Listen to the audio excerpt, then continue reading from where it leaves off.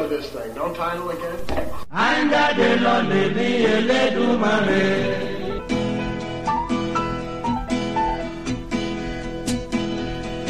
Is it rolling, Bob?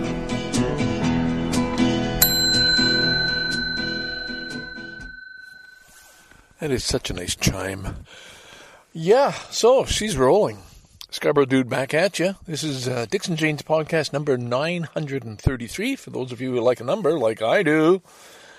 And I'm in Thompson Park. It is January where are we here? The 25th. January 25th, 2023. It is a snowy day. I will say that. It is a snowy day, and the roads are very slippery. So I was on my way to Bluffers Park because I love to look out at the water in the snow. But the hill that goes down and more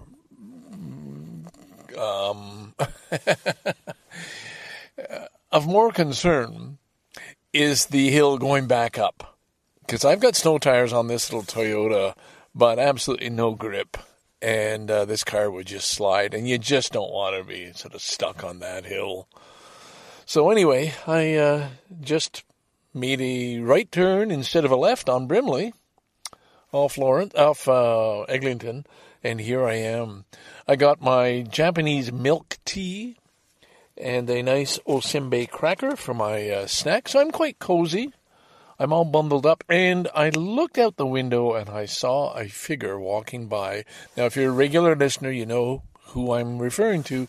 That is the gentleman who walks nonstop in circles around this park at high speed, talking out loud. And I remember the first time I saw him months ago, and I see him virtually every single time I come. It is now about 1:30 in the afternoon. I don't know how long he stays here. I don't always come at the same time, but he just makes his rounds. And today is, you need a parka and a hood up and, gloves, the works. And he was just steaming along. This is the person who talks out loud. And at first I thought, oh, he must be on a call. You know how some people talk loudly with their phone on, which I hate, especially in grocery stores. But no, he's just talking out loud. So anyway, he's there, I'm here, but I'm sitting in the comfort of my car, windows all fogged up, and I'll just have one more swig of my milk tea. Sweet and lovely. I bought a whole, what is this, about a liter? Yeah. And these are the drinks I used to have in Japan. You could, in Japan you've got all these machines you've all heard about that dispense anything you want, including beer, even whiskey, used panties, but let's not go there. But one of my favorites was the milk tea, a warm milk tea, and sometimes cold too.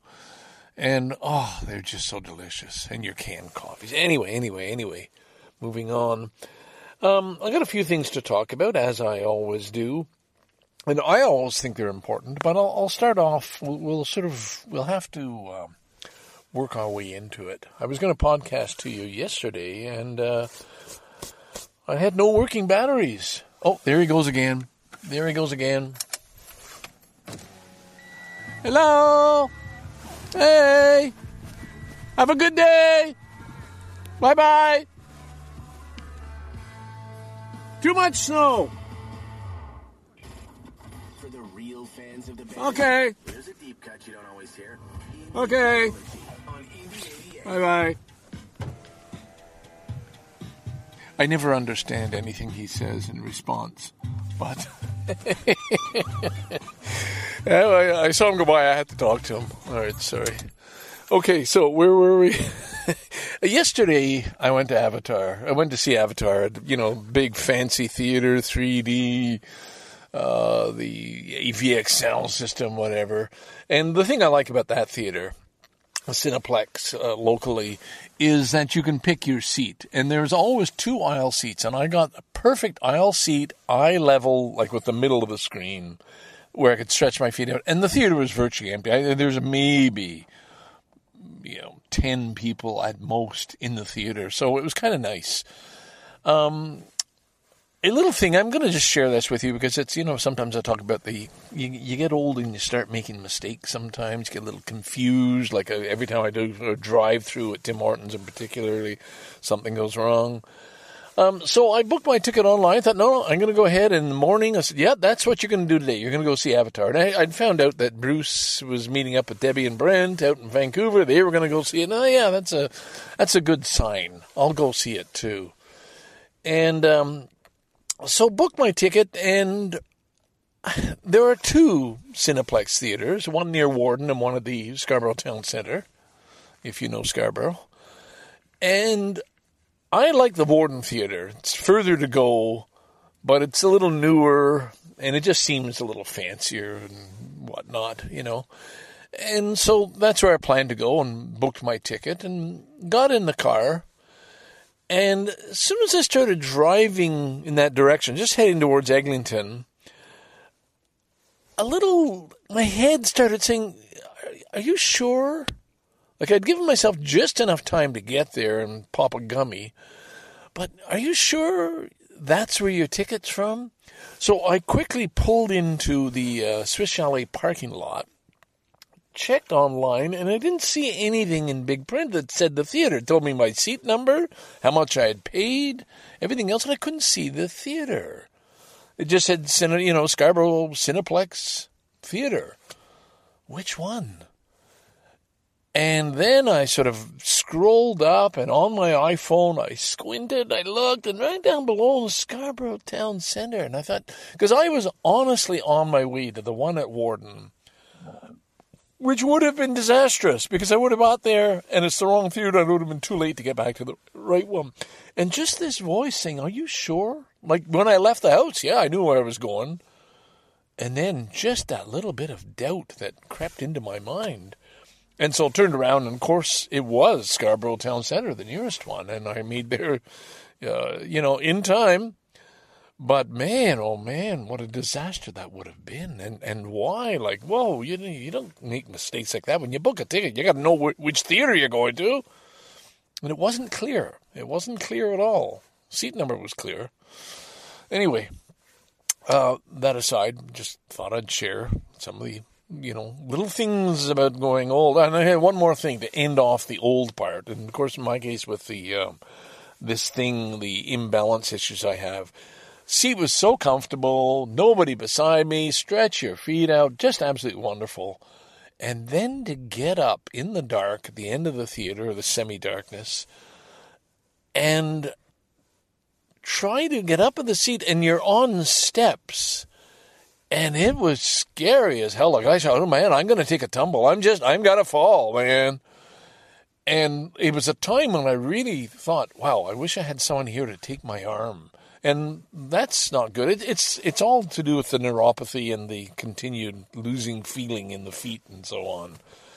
And, I just had to, because everything is low, and hold on to a chair and just gradually. And then, man, I see a railing. Hold that fucking railing, man. You'll be okay. And I was. But, all right. So much for growing old. My brain is still, I like to think, is still working. It certainly was after the gummy, because I knew, yeah, you're going to go see something 3D, big giant screen, get a little high. It's going to be fun. It's going to be fun. And it was. Like, the 3D was really good. Like, it's way better than 3D I've seen in the past. And at first I thought, oh, this is just a novelty, and big deal. But no, it was better in 3D. The storyline, I thought, oh my God, this is just another Star Wars. It's simple. This is not, like, I'm into character development and so on. This was just an action kind of story, but it was more than that. I really did like it. And I'm very, very glad I saw it. But I came out, I talked with a couple of people I had to share an elevator with who asked me what I thought. And I thought, well, I think James Cameron just outdid himself. He really did. He aimed high and he pulled it off. This was spectacular in terms of just the scenes, the sea creatures, all this underwater stuff. They were amazing visual scenes. So that's off to everybody, the probably thousands of people involved in that film. Incredible. We're not talking about actors here and that traditional film. This was just an experience. So the experience, was as he hoped it would be, as good as it could be. Nothing could top this for a long time, I'm sure. So that's number one. But the second thing, I walked out thinking this is an anti-war film because, my God, I'm not doing any spoilers here. I mean, what spoilers could there be? The villains. It took me right back to the Vietnam War. And the things you'd see on TV, I did not serve in Vietnam. I'm not talking about that. I'm just saying I was impacted. I was of the age. I had friends who were there, or people I met in my travels through Europe. And I knew the horror of this thing, starting with seeing a Buddhist monk, light himself on fire in protest. The horror and all the stories that follow the My Lai incident and you don't need to know. And it shows the horror of America. And this is my history, my time. The horror this nation inflicted. And you see it in this film. You see it, and where I knew at the time, and it could have been because I was high, if you want to go that way, fine. My God, there he goes. He's just done another loop. In the time that I spoke, he has completed a full circle of this park. There he goes. Oh, my God. All right, sorry. I should get out there and join him, but, hey, it ain't a day for walking in the park. Anyway, anti-war film. I really felt, and of course, again, being high, that James Cameron, the Canadian James Cameron, was showing the world the horror of America because the bad guys were bad guys. And I don't need to go further than that. You see it yourself, or if you've already seen it, you'll know what I'm talking about. The horror of war and the horror of capitalism. And the use of resources. And, of course, what's the counterpart? Oh, my God. In the end, the result is the world is a better place with love and peace and understanding, even within our differences. That comes across loud and clear. But, yeah. All right, I'll just leave it at that. I guess I've gone on long enough. Toronto. Change of topics. Toronto. We have had a spate of crimes on our public transit system and in the street. Some of it is gang behavior and some of it is mental health. And those are two separate things. And it gets lumped together in the news. TTC drivers feel they're under threat. Well, in some cases, you do have passengers who are mentally unstable. For example, yesterday, a 20-year-old woman was stabbed in the face and body and head by a 40-year-old woman on the streetcar on Spadina, the one I would take.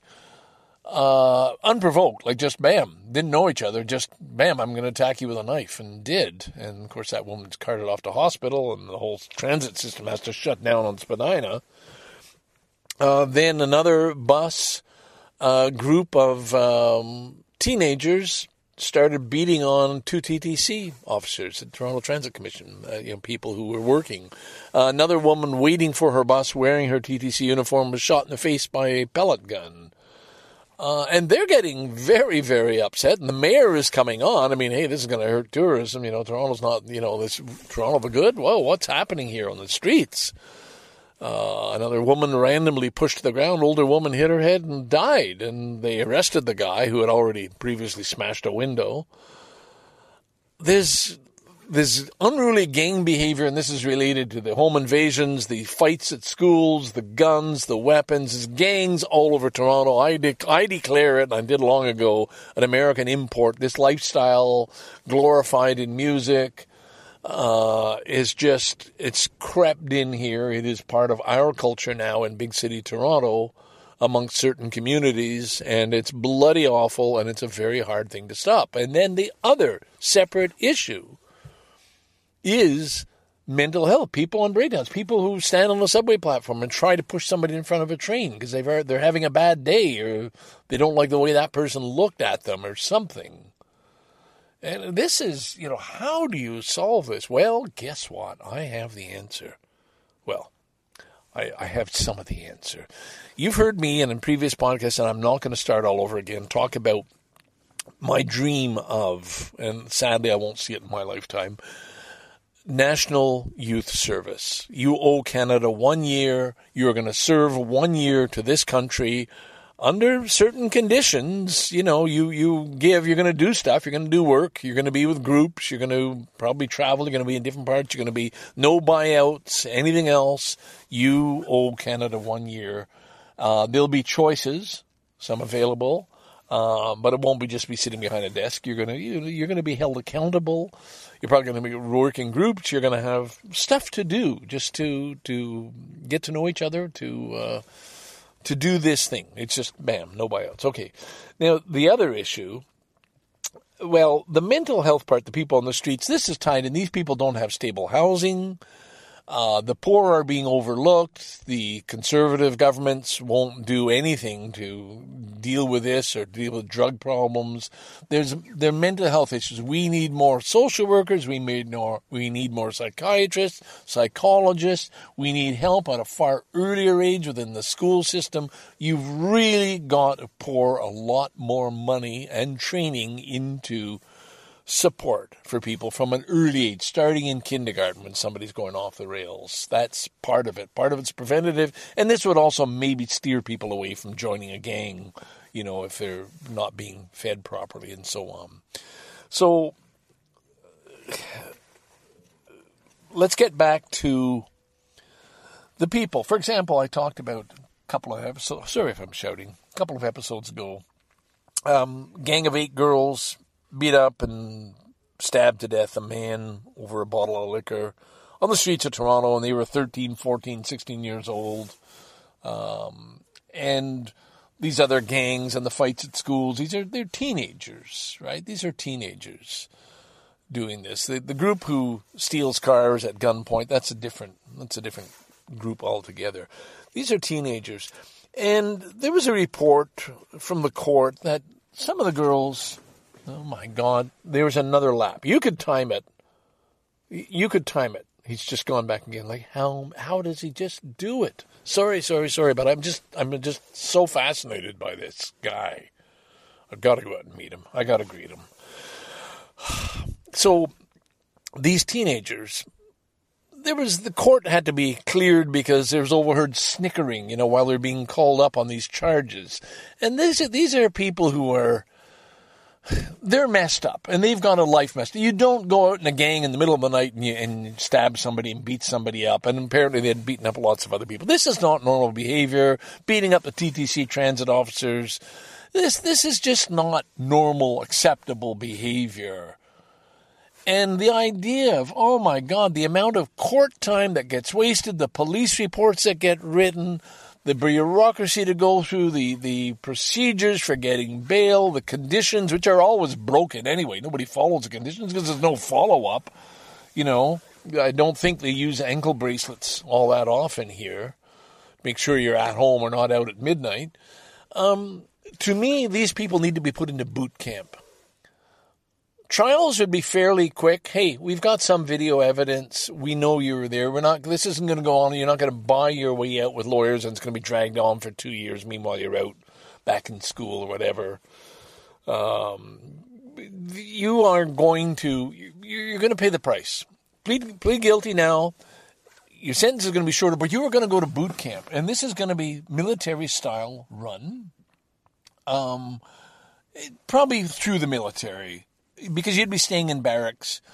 You're going to be up early in the morning. You're going to be doing exercises. I don't care how fat you are. You're still going to be doing exercise. There's going to be a goal set for that. You're going to eat well. You're going to have 3 meals, but you're going to be involved in the preparation of the meals, the cleaning up. You're going to make your bed. You're going to do all the stuff you do, but it's going to be discipline and consequences. And it doesn't mean beating or locked up in a cell of solitary confinement, although you're going to have to find some way to get, make sure the smart asses lose out somehow, lose privileges.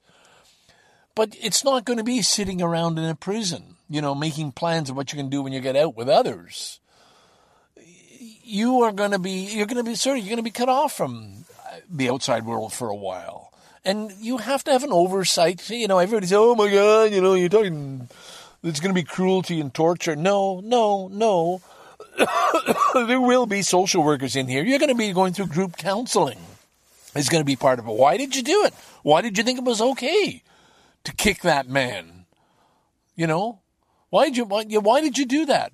Why did you punch the guy in the face? What did he do to you? What did you realize the consequences? So there's going to be mediation. There's going to be all the stuff that needs to go with reconditioning somebody, bringing them back in. But they're going to learn. They're going to learn about taking responsibility for your clothing, for your dressing, for your laundry. There'll be maybe teams assigned to do the whole group's laundry, and if it doesn't get done, well, hey, you're going to put on dirty underwear today because that asshole over there refused to help or peel the potatoes or whatever. I don't know. I mean, there's so many possibilities, but it does take stronger actions than just incarcerating somebody with apathetic jail keepers and here you go, wait your time out or whatever is involved. You're going to have support. You're going to have good food. You're going to get in better physical shape. You're going to get educated. You're going to learn about things. You're going to take courses. You're going to do all kinds of stuff that is positive and constructive. It's not just punishment, but there will be discipline with it. Okay, I'm done. I've said enough. I really had to get that off my chest because it's bothersome like every day. And you get answers in the wrong areas. Well, that's why we need more police. No. That is not the answer. Mayor, what's his name? Just Mayor Tory. There's other things that have to be done to help fix these issues. Delinquency, social irresponsibility, fear, anger. There's just so much that has to be dealt with. And again, I go back, start with funding the school system. All the extra money that gets wasted here and there. Tax heavy corporations, have them responsible. Damn, tax the hell out of them. Vote NDP if they would help or get behind something like this somehow. Or put more pressure on the Liberals, but stay away from a fucking conservative government. All right. Anyway, we're done there. Scarborough dude, I'd love feedback on that. I know some people just think I'm a crackpot reactionary, but I'm not talking about... This is not reactionary. This is looking for a solution to help people who clearly need help. When you go up and beat somebody for no reason, you need help. Something's wrong with you. If you want a future in this wonderful thing called life, this gift of life, so you be a responsible citizen enjoying the possibilities for creativity that are ahead of you if you just learn to behave. All right. Sorry, but I had to do that. God damn, did I ever have to get rid of that. Bye for now.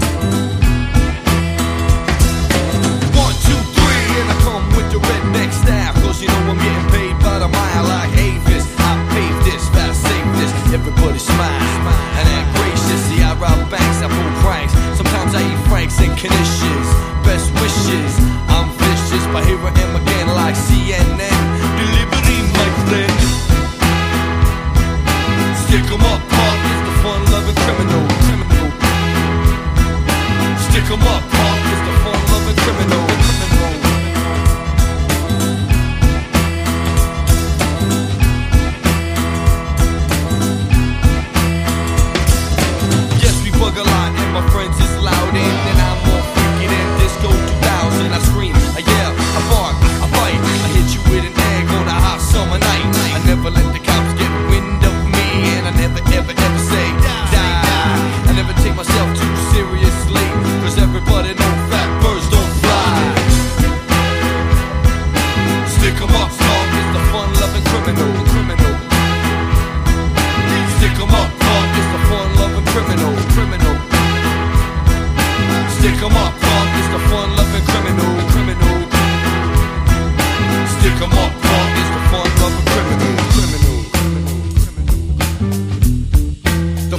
fun-loving criminal. The fun-loving criminal. The fun-loving criminal.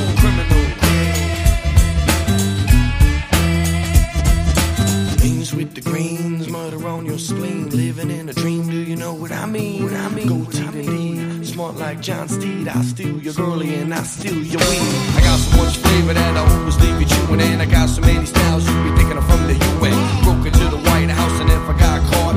And I've been Neil Armstrong if I was an astronaut. I'm always optimistic about human relations. I got more friends than my man Peter Gatien. We always fun loving, so don't start bugging. If your girlie comes up and starts kissing and hugging.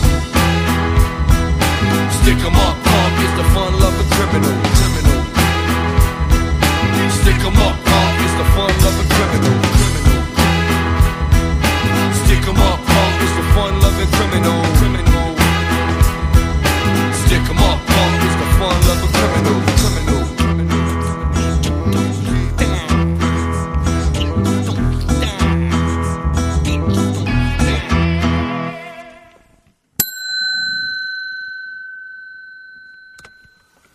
Okay, I guess we're going.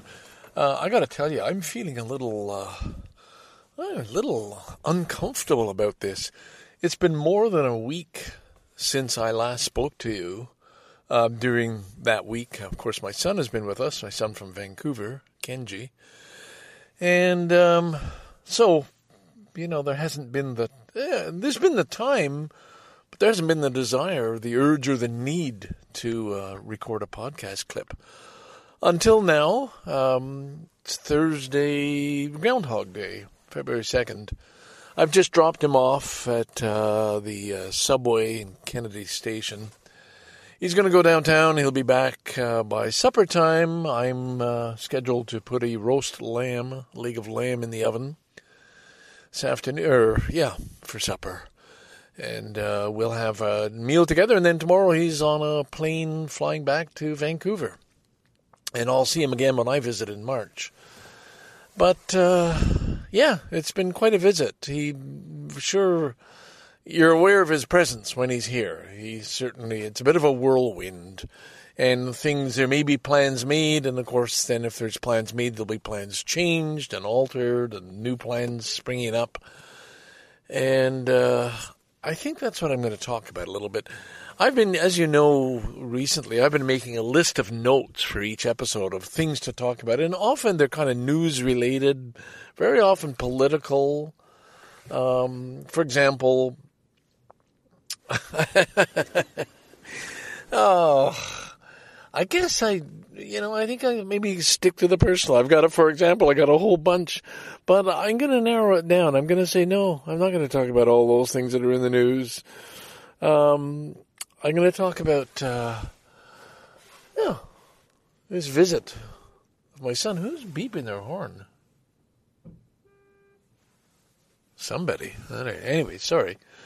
I'm in Bluffers Park. Okay. Park, it's sunny, it's cold, it looks lovely, there's snow on the ground. I should get out and take a walk. I probably will.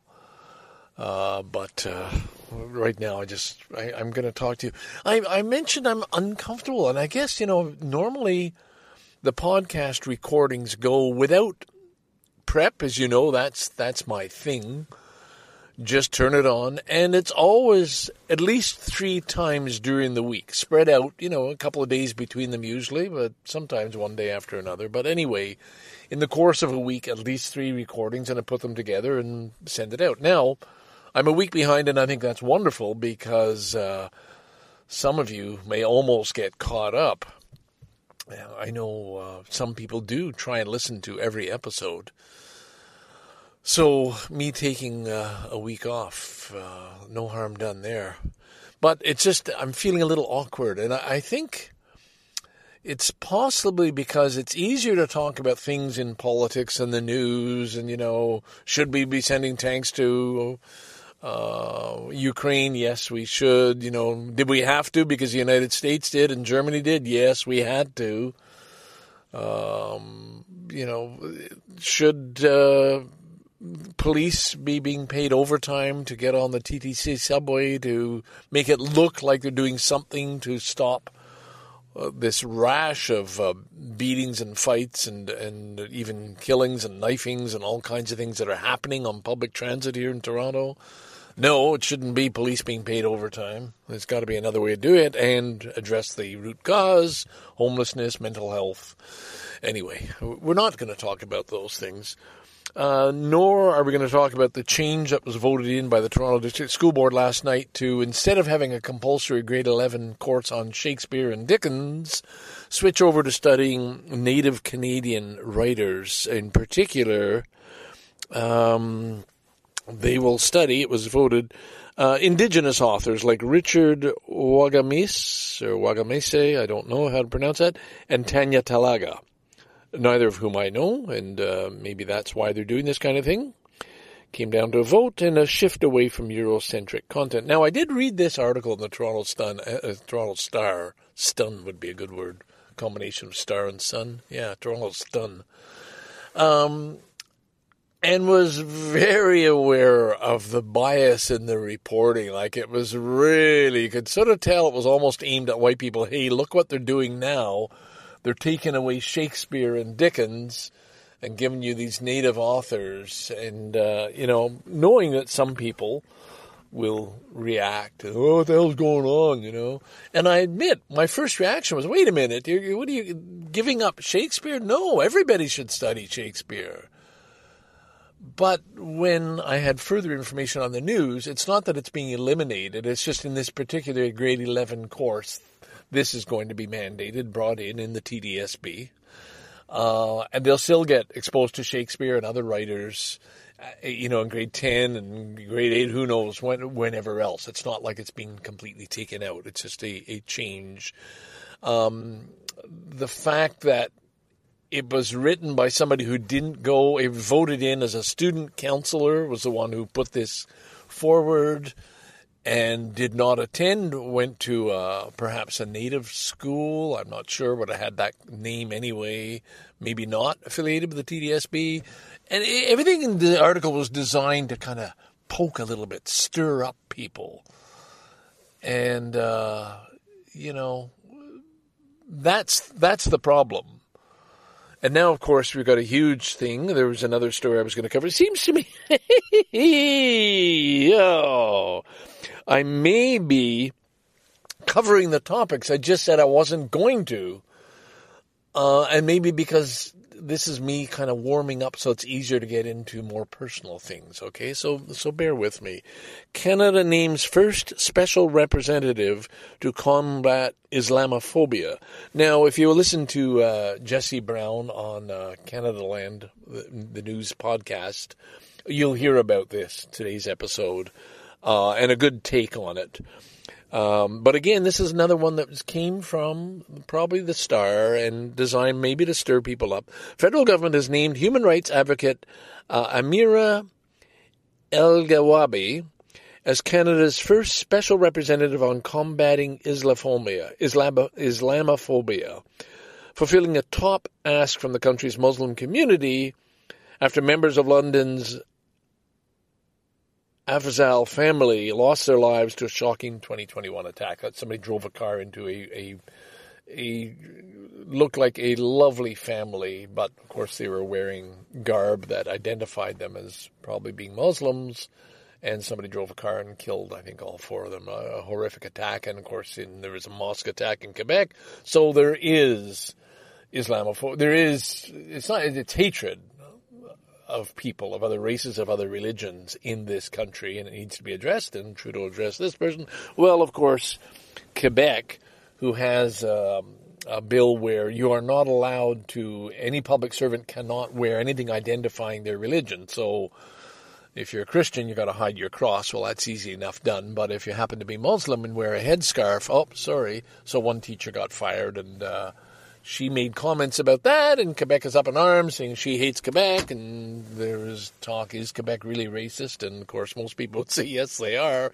of any province in Canada, maybe next to Alberta. And, of course, that's just stirring up a fuss. And it just, the way the media reports it, and you've got to look at, well, who owns the media, who's behind it, what are they trying to do? Stories can have such a twist to them. And that's why it is important to listen to people like Jesse Brown on Canada Land for a slightly different take on the news and how it's reported. So let me park those things. Just a little bit of housework here. I've mentioned maybe previously that watching the show Dark from Germany. It's 3 seasons. I have 1 episode left, the last episode in season 3, and it ends after that. And I've got to tell you, it's not on my recommendation list anymore. I think by the end of the second episode, I was just too confused to keep track. And it begins to seem quite repetitious, and absolutely, it seems the same story has been stretched out far too long, and it's very difficult to follow. And maybe it's just beyond my capabilities. And at first I thought, I just have to work harder at this, read the notes.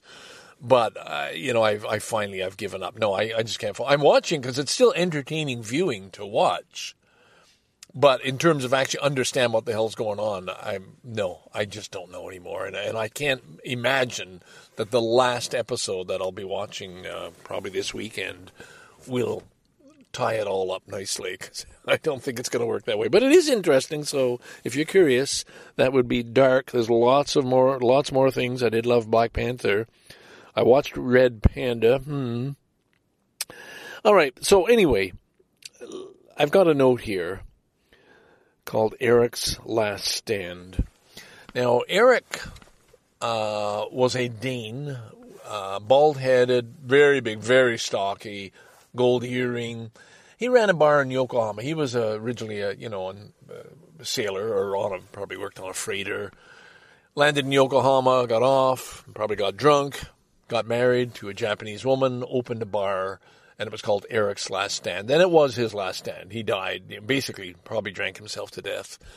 He was usually drunk by the end of the night, on any good night at Eric's Last Stand. He was pretty drunk, and you had to watch out. Like, he'd get a baseball bat out. He could get angry. And it was exciting as hell. I absolutely loved going there. And it was part of the Chinatown bar tour. When my friends visited, Chris and Bruce and others, I would take them around. And one of the stops for sure would always be Eric's Last Stand. Once Eric died and his wife took over, it just wasn't the same, because he was the draw. And it drew in a lot of interesting Japanese people. So it was foreigners and Japanese would come together. In the thing about Japanese bars, these little, very small bars, I mean, there's maybe stools for 8 people, that's it. We're talking like a very small place. The person running it is the key, is the show person, is the master. And each one has a different flavor, a different feeling to it. Like I've talked about Takemi's forever, and a few listeners, Rob in Thailand now, knows exactly what I'm talking about. And so does the Barstool Buddha and others, and I guess Bruce too, who visited there.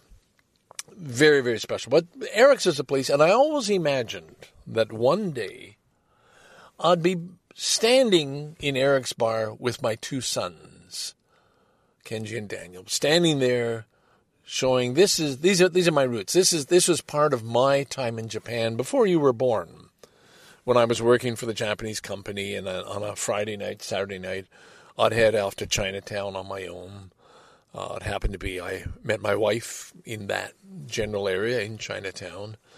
I knew all the bars. We had a route, the Norgay, Olaf's, Eric's Last Stand, the cable car, Takemi's. There was a circuit, and you knew the same characters that often show up in different ones. Or if you went to one bar, you'd ask, what's going on over at Eric's tonight, or who's in town, and you knew, and there was a host of characters. My good friend Jimmy, who introduced me to many of them, another fellow who basically would have drunk himself to death, Jimmy with the 2 or 3 wives, an American who came over in the 50s and realized he didn't belong in America anymore. He belonged here. And these are people who, God, if I was capable of good writing, would be incredible characters to have in a book. Each of these people. And I sorely wish I was able to do that, but I don't think I have the skill, and laziness plays a factor too. But it just, Jimmy was something. Anyway, back to Eric's. I just imagined, in my hand I had a picture of standing there as my sons are grown up, and I'm standing at the bar and saying, yeah, this is where I used to be at Friday. This was part of my existence in Japan. And the message, the underlying message is, Japan was the best thing that happened to me. Japan was me joining the army. Japan was me straightening out. Japan was the thing, the place, the job that fixed me and gave me a life, gave me a future. And it's thanks to the Japanese people, the Japanese work ethic, the things I loved about Japan, and to the good times I had, in order to survive. It was a drinking culture, and I certainly got right in on that.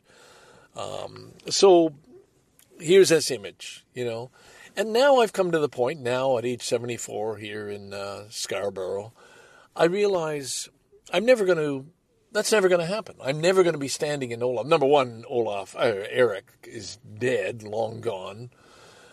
Tsukeme's is gone. There's a couple, the Windjammer and the cable car are probably still there. But it's just not the same, and I can't imagine a time when we will all be back in Japan together, if that would ever happen. I would like it to, but there's a huge expense to factor in, and jobs, and what are the odds of, unless my wife buys a house there and we have reason to go back and stay for a while, I can't imagine that scenario being played out. So, Kenji's visit here, I'm thinking, all right, at least have a night out here. Me, my two sons, and I want to talk a little bit. I had in my mind, I wanted to say a couple of things about how much I love their mother and how important she was to my life, and I guess I created a scenario. If I can't do Eric's Last Stand in Yokohama, Chinatown, well, I could do Scarborough. That's my home now, and then just change it up. But part of the things, I want to share some things with them about, mainly, my situation, the good fortune that Japan meant to me, and a little bit about my wife, and I feel now that I've seen both of them grown up, that they will be around for Naoko after I'm gone. Like I'll be gone long before she has, and they'll be around. And it's not just about financial security; it's just about them being around. And I see that now for the time she spent with them, and I see how generous Kenji is, and how the time that we spend together with Daniel and Naoko and I. And so I'm comforted by that. And maybe I'd want to reflect that too. And I'd probably want to talk about our financial situation. Like right now, her future is our home. That's our stake, in this house, and don't want to sell that too soon. But anyway, that was the plan. So it came down to it was going to be Wednesday night. We decided, and Kenji, I said, well, I'll take you to a local bar just here in Scarborough. Go to the Old Stone Cottage close by, and Daniel said, it's not a fancy place, and no, and Kenji, no, we'll do the Only Cafe. We'll go to your bar, the Only Cafe. So that was the plan. We were going to go Wednesday night. We were going to go to the Only Cafe, and then we were going to go to Square Boy for their wonderful. It's across the street. It's a place for a Greek restaurant to have their quarter chicken dinner with Greek salad on the side. It's a treat. If you know the Danforth, Square Boy. And it's very close to Tsukeme. So that was our night out. Well, Kenji went out the night before, the Tuesday night. Texted Wednesday, sorry I didn't make it home last night.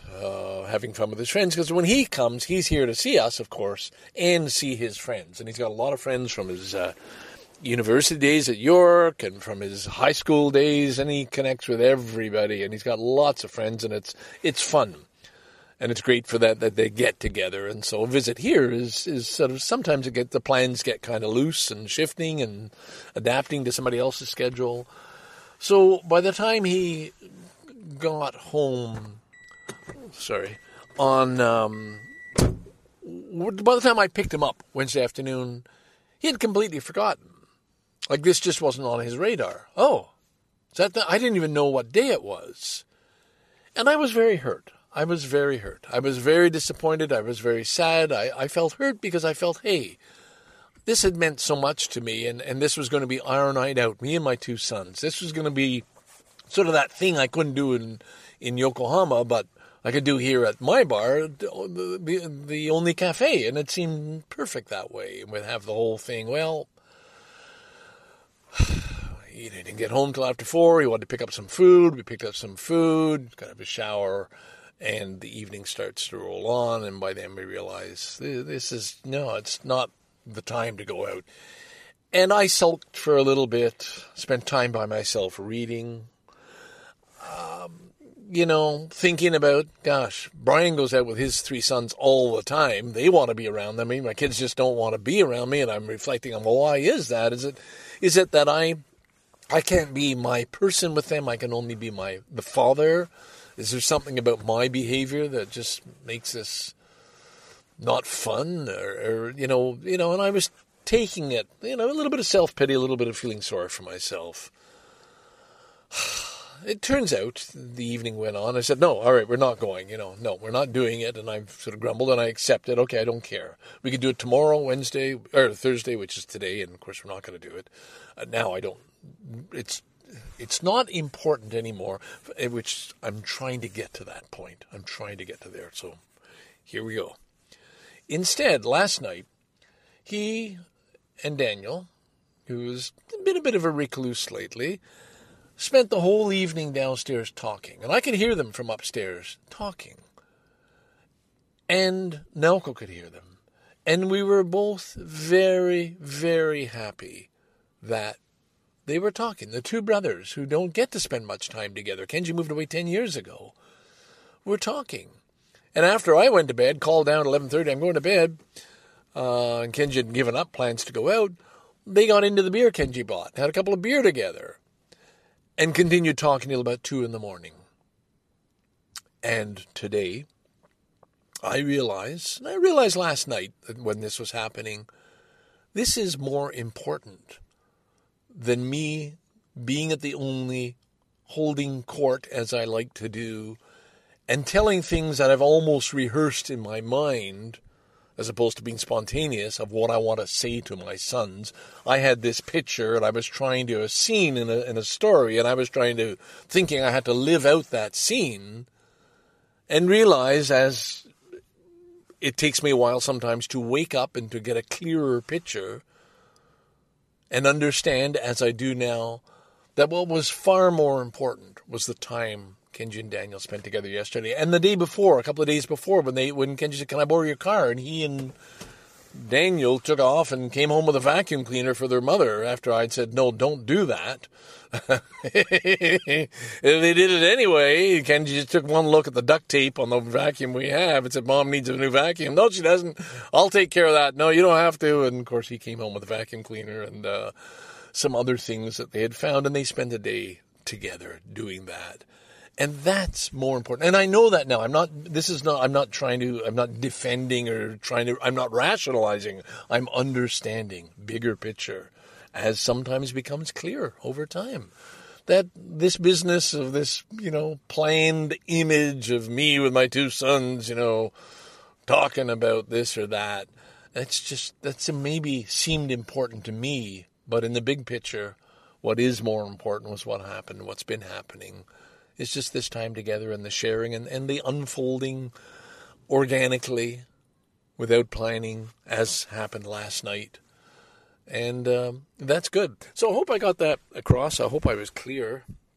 It did go on long enough, but this will I'll probably finish this after he's left. But I wanted to share that with you. And I'm glad I told the story the way I did. I'm glad I got that out. And quite honestly, I just feel very good about it. I feel sort of, I've almost purged myself of whatever it was I felt need. Sometimes we create stories or narratives, right? And then we try to live them through. And I'm guilty of that. And narratives are not spontaneous if they're planned and scripted.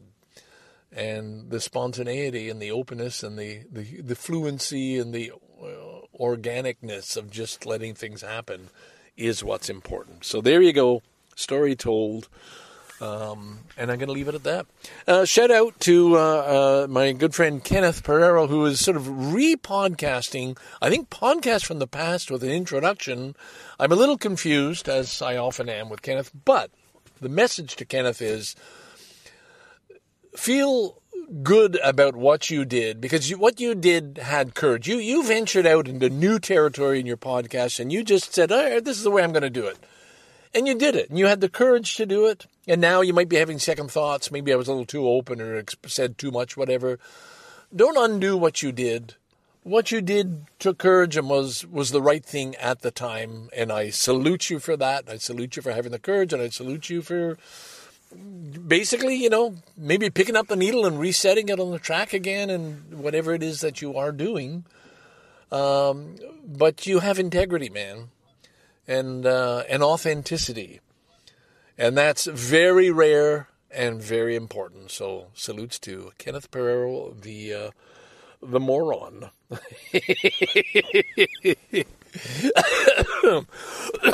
Sorry. Scarborough Dude signing off. Bye for now.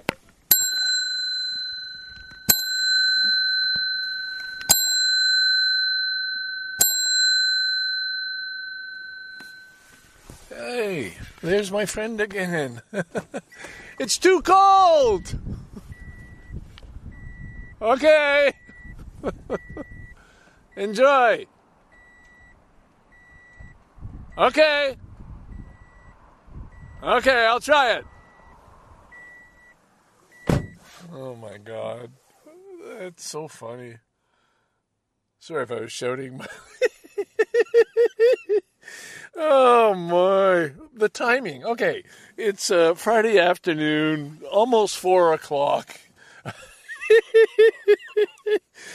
Oh, I just park. I just get out the recorder, and I see this guy stopped right in front of my car. And, of course, you know who it is if you listen to this show. It's the Walker Talker.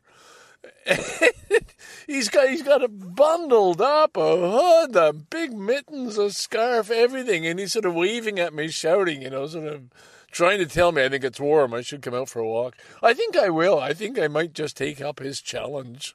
But that's just the timing. Like, to just be looking out my windshield, just got here, just look out the window, there he is, stopped. You're right in my line of, I'm parked right at the wall or the track where you walk around, and there he is looking at me, shouting encouragement. He recognized the car. I mean, I'm sure he could hardly see me, but he knew. Oh my goodness. I take that as an omen of some kind, a sign. I don't know. But I just love how this has developed from the first time, almost being a little nervous and uncomfortable about some guy, weird person walking fast and talking loud. But I've since grown very fond of him. Oh, my. All right. Anyway, I didn't really have I've got notes, and I'm not going to deal with them. It is, as I say, Friday afternoon, February 3rd, and boy, oh boy, it is a cold one. We're talking cold. That drop they told us was coming, and here it is. And I've just left my son at the Eglinton train station for him to make his way back to Vancouver. So it was a short visit. I picked him up, 12:30 Saturday morning, and here it is Friday afternoon. He's heading back, but he got one of these super cheap deals. And it was a wonderful visit. It was a really good visit with my Vancouver son, Kenji. A lot, just, lots going on. And there's always ups and downs. Like, we often will clash, but we work it through. We will have differences. We have different natures. And but we explore it and we talk about it. And each time there's a little more growth, perhaps, maybe a little more closeness. And that's it's all a good thing. I think I don't know if I mentioned it in the last clip. The one thing I do feel very good about is that I know, when I pass on and Elko lives for another 40 years, that they'll be around for her. And, that's good. I'm just glad about that. And I feel, of course, we had another meal. I guess our last meal last night was sitting around the table. And Kenji, of course, he insisted on making another charcuterie platter. And he arranges it so artistically, with the olives and the cheese and the different crackers and lots of different kinds of cheese that he bought. And he chose, we paid. And that was good. That was part of his original birthday plan. But have that and then the roast lamb and another good bottle of wine. So it was lovely, and sitting around the table. And again, just, for me, something I don't often talk of, but it was like a connection, a feeling of family. And even though, maybe because of, I don't know, we are all so different, the four of us, and yet somehow we're connected. And Kenji was talking today about how there's a part of him he thought was just like me, and now I realize no, it's just like Mom. And there's both boys are such a mix of Naoko and I. I mean, in terms of character and the ways our brain works, our personalities, all the different aspects that go up to making a human. And there's just such an interesting combination. And I do remind them, well, you got two unusual parents, so don't expect to be normal. Anyway, I guess all in all, it's a good feeling, and probably I want to end on that note rather than talk about the Chinese spy balloon floating over Montana, or that Americans have decided not to shoot down. It might hurt somebody down below, but it's sort of upping the tension between America and China. And you got to call in the diplomats and scold them. What the hell's this about? And that's the news department. Spy balloons floating over, I guess, the Arctic and other parts. And, of course, the Americans are concerned because that's where they have a lot of their strategic missiles in that area. My friend is walking by again. I'm just not ready to get out. I'm just not ready for that. So, I guess, yeah. I mean, I finished the series I talked so much about at first, Dark, and I was satisfied with the conclusion. It's sorry. It's sunny, but it's cold. Oh, he's starting to feel the cold. I think he's finished. The wind has picked up. Oh man, it's fierce. Yeah. Well, I don't know. Yeah, so not a whole lot to say tomorrow. I'm heading out. Heading out to Bluffers Park to see John and maybe Connie and Lisa, of course. And that will... But not... Did I say Bluffers Park? No, the Only Cafe is where I'm going. Yeah, the poor fellow's on his way home now. So I caught him just at the tail end of his walk. That was something. Oh, man, there's a wind. Anyway, sorry, you don't need a weather report. I guess, what do I want to say? We learn. I'm back at my son and their family, and how generous Kenji is, and the time he spent with Daniel. Today I gave Kenji a tour of the basement bar. It said, now these are the things that are important, and some of them he sort of shrugged his shoulders, and other things, I want that, like a model of a Canadian Airlines 747. Beautiful plastic model. That probably was his. And some old books that he had from childhood. Those got packed away. But the stuff that I'm saying, hey, but I got this Nigerian kola nut dish. Yeah, I don't know. I don't connect to that. That doesn't mean anything to me. So, some things. It is, but the message was, Dad, you got to get a decent camera for filming and decent sound and decent lighting, and then tell the stories that go with these objects and sell them on eBay. So that's the message, and that's something I've talked about time and again on this podcast, and I get reminded by my son each time. And really what I was hoping that I could get somebody else to do some of the work for me, in terms of somebody who would say, all right, I've got the gear, I'll set it up and make some bit of a project. But who wants to do that? Nobody would want to do that voluntarily.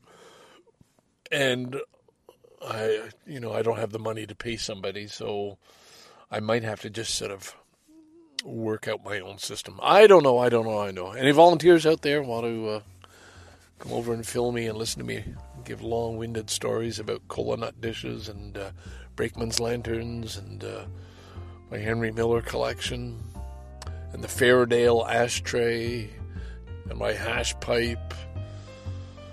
Oh, what else is there? The other thing he went away with, very happy, in the box still, a beautiful model train from Japan. It was a romance car, one I had actually ridden on, the older model. And this was one that was still in the box with the plastic windscreen. It's like, when you have mint condition corgi toys or dinky toys in the original box. And so that got packed away. All right. No, I'm over time. Sorry. Scarborough Dude signing out from Thompson Park. Just to say, every day is different. You've got to be open to things. I sometimes found I was quite moody and I could be a little grumpy, and then I have to catch myself in that and hey, get out of it. Like when my wife wants to do some work at home and I'm saying, hey, you worked long enough today. You don't owe them anything. And she says, well, I have to do this. And I kind of bark and get moody. And then I try and correct myself. So there's always room for improvement. There's always time for improvement. Maybe that's a better way of looking at it. You've got time. Make yourself a better person. Scarborough Dude signing out. Bye for now on a cold day.